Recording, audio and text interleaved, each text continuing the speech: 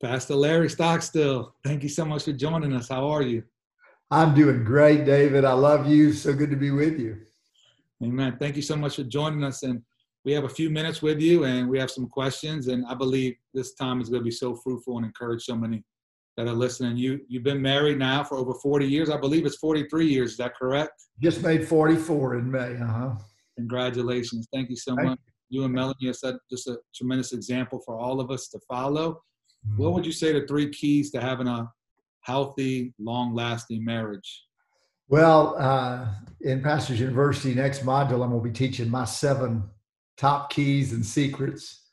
One of the big ones, Dave, is to realize that God sovereignly put us together. You know, if you're on a Google map and you miss a turn, you don't go back to where you started. It reroutes you to the same destination. And we all go through ups and downs. We miss turns. We make mistakes. But God reroutes us, and our center is heaven, but our center is also legacy, ending life together like you began it together. So if you know that God sovereignly put you together, and I shared in Hearing the Voice of God, I think session 6, that I was walking behind my wife one day in the 10th grade, and this voice said to me, "You're going to marry that girl." Well, I was playing basketball, dude. I didn't even, marriage, I didn't even hardly know what that was. And yet it ended up 6 years later that I did marry that girl. And God sovereignly put us together. So when we go through hard times, difficult times, first of all, we know God sovereignly put us together. Another thing that's really helped me a whole lot is to learn concerning finances that an emergency fund is probably the best thing you can have with finances. I didn't know that. Nobody told me that. I got no premarital counseling. Isn't that crazy? And so once you get 3 months of money in the bank, everything calms down. If you don't have any money in the bank, everything's a disaster, a crisis. And you can argue in the next 5 seconds when you were doing great because suddenly you came to the end of the little bit of money that you have in your wallet. So I encourage couples to always get at least 3 months of salary in the bank. And then another issue, of course, that I learned is in my top 7 is I learned that women have a basic need for security. It's not that they're insecure because women lead corporations and nations, but they have a need for a security. And that's where God gave a man security. Man have basic sense of security. And I know people say, no, that's sexist, that's gender wrong. But if something drops on the floor in the middle of the night, in the living room or the kitchen, Melanie always punches me and says, "I heard something." And I don't ever say, "Yeah, go check it out." You know? So she wants me to go. And so once I learned that, I figured out that she wants a hug, a strong leader, a strong, not passive, but a strong leader more than anything else in her life. And that I want her to be a sensitive person in my life too. So anyway, I've got 7 of those. That's 3 of them. That's so good. Thank you so much. And you, of course, you have 6 children. You got 5 sons. You have 1 daughter. I believe you have 16 grandchildren now. Right. Tons of spiritual sons, tons of spiritual daughters. We see so many people now put in ministry above their family, getting burnt out. Spouses are burnt out, and you can see it on their face. Speak a word to people who are watching right now who are struggling to find that balance, even with the COVID crisis. You know, now they're working more hours than ever before. They don't know how to put the computer away. I wonder if you can speak a word of hope to us. Well, of course, the Bible says that false balance is an abomination. And the balance between work and family is one I've had to learn. I've been in ministry now 50 years and been married 44 of those. So I've made some mistakes, David. I've overemphasized my ministry. I've paid dearly in a child maybe that didn't have enough attention and went and found a group that he shouldn't have been a part of because I was gone. I had one of my children want me to play golf so bad with him, and I never would. Then he found a couple of guys that were really unsaved, and they started playing together, and that was a really bad ending for him. God redeemed it. But I learned that was a bad lesson, because if you ignore a child's desires and needs to be with you doing what they like to do, you will reap that later on. You think you're saving time, you're really wasting months and years of life. You're not saving any time working when you're not with them. In terms of your spouse, the same thing is true. If I lose my wife, I've really lost everything. So, in fact, I told Melanie, if you leave me, I'm going with you. Yeah. I don't have any choice. I mean, what am I going to do if she's gone? Who am I going to tell? Hey, this works. Hey, this is awesome. It's not awesome if it doesn't work. So I just decided I don't have to take every counseling session. I don't have to be in every meeting. I don't have to lead every circumstance. That's why I empower others. When it's 4 o'clock, 5 o'clock, and time for me to go home, and I want to be at supper with my kids. I don't want to be online. I want to be at the table. I want to look them in the face. How was your day? And then at night, I put every one of them to bed. We read the word every night, their whole lives, just 10 minutes. But I don't want to abdicate that because of some old meeting with a bunch of people sitting around just want. I want to, and it's highest priority. Well, now I have 6 leaders, 5 boys and a girl. Joel is a prophet leading Surge. Jonathan is leading Bethany Church. Jared is the CFO of Bethany Church. James is a worship pastor of Bethany Church. Melissa is a campus pastor with her husband of a campus. Jason is making a ton of money for the body of Christ. So it was worth the investment. So balance, yes. And it may feel like, I'm hurting my ministry because I'm spending so much time with my family. You're not going to ever spend too much time with your family. There'll be seasons where you're so integrated in the ministry, they're going to miss some, but they feed off the investment you've made in them. So good. So good. We could pray. I'm just cutting it short, but that's as much as I want to say. You mentioned been in ministry for now over 50 years. You preached your first message May 1969, age 16. You preached for a total of 10 minutes on the rich young ruler. I wonder, after all the sermons, messages you preached, as you look back on the last 50 years, I wonder if there was one message that stands out to you, one experience. I've heard a few of them in the Passage University, absolutely life-changing. I wonder if one sticks out to you that you can share with us as you look back at the times that you preached. Well, yeah, 2 just jumped in my mind. One of them was getting to preach at ORU for Oral Roberts there. And I think I talked about it there. I'd fasted 3 days and I preached on consecration and asked people at the end of the message to take their shoes off like Joshua did. And everybody did, including Oral Roberts. And I would call that a highlight. It was the Spirit of God was there 30 minutes after we finished. They kind of moved classes for an hour so people could stay in the presence of God. Another one was when I was given the Martin Luther King Award here in Baton Rouge, and which whether I deserved it or not, I have no idea, but they gave it to me. And it was a room, a large church of over 1,000 Black African-American leaders. And I was about the only Caucasian in the room. And I got up and I could feel a little bit of tension in the air that they'd given me that award. And the Lord gave me this thought. Have you ever watched the movie White Men Can't Jump? And everybody kind of snickered. And I said, well, white men can't preach either. Why do y'all have me in here preaching? So I don't know. And that message went on to be a real word. And then I guess a third one, I got to preach to about 4,000 bishops of the Church of God on fathering. They were from all over the world in Nashville. And that was an hour. And I felt like that was a high point. And then I guess the last one would be preaching at Dr. Cho's church and a stadium with 100,000 people in it. Most of them were leaders, small group leaders in his big church. And that was quite an experience. So yeah, some small places in Africa, but then some large venues as well. Amazing. Your first book, The Cell Church, has helped so many churches learn about small groups and the importance of small groups. Talk to people who are watching on YouTube, people who are listening on podcasts right now. They're doing life alone. They may be getting a little bit here and there with a podcast or a message online, but there's no connection, there's no roots. Speak to the importance of why we should be connected to each other relationally, how we were created for relationship. Well, the early church primarily met in small venues.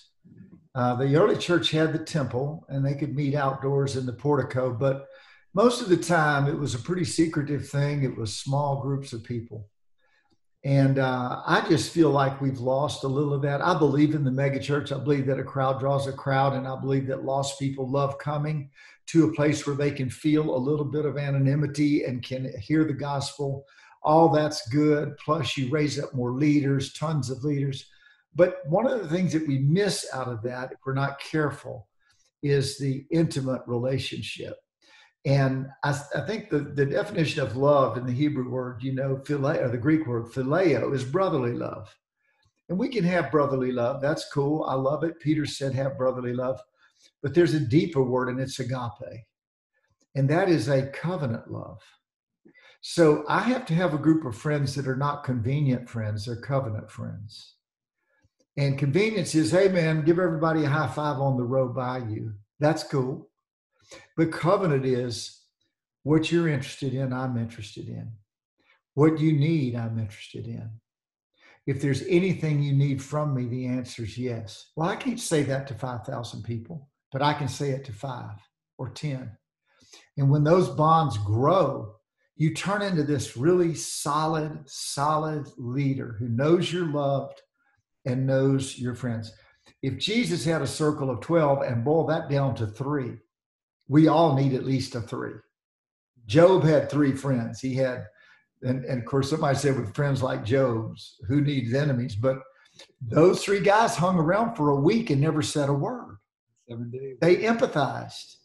So if you go through it, who's going to be the people at the foot of your bed sitting there saying, come on, dude, you're going to make it through this now.